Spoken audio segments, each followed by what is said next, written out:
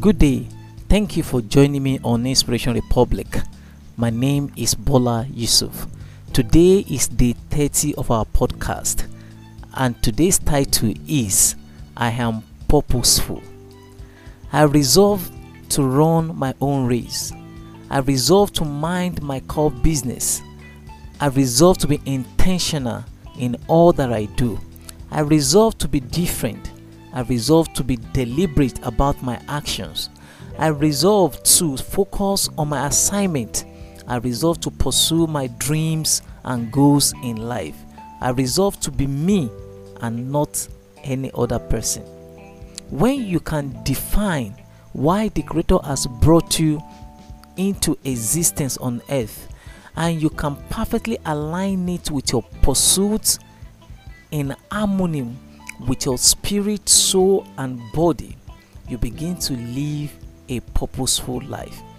You can intentionally design a life of purpose, a life that is extremely focused on its assignment, a life that is not easily distracted by the waves and storms of life, a life that takes predetermined steps towards the desired future. Dalai Lama said, people take different roads seeking fulfillment and happiness. Just because they are not on your road doesn't mean they have gotten lost.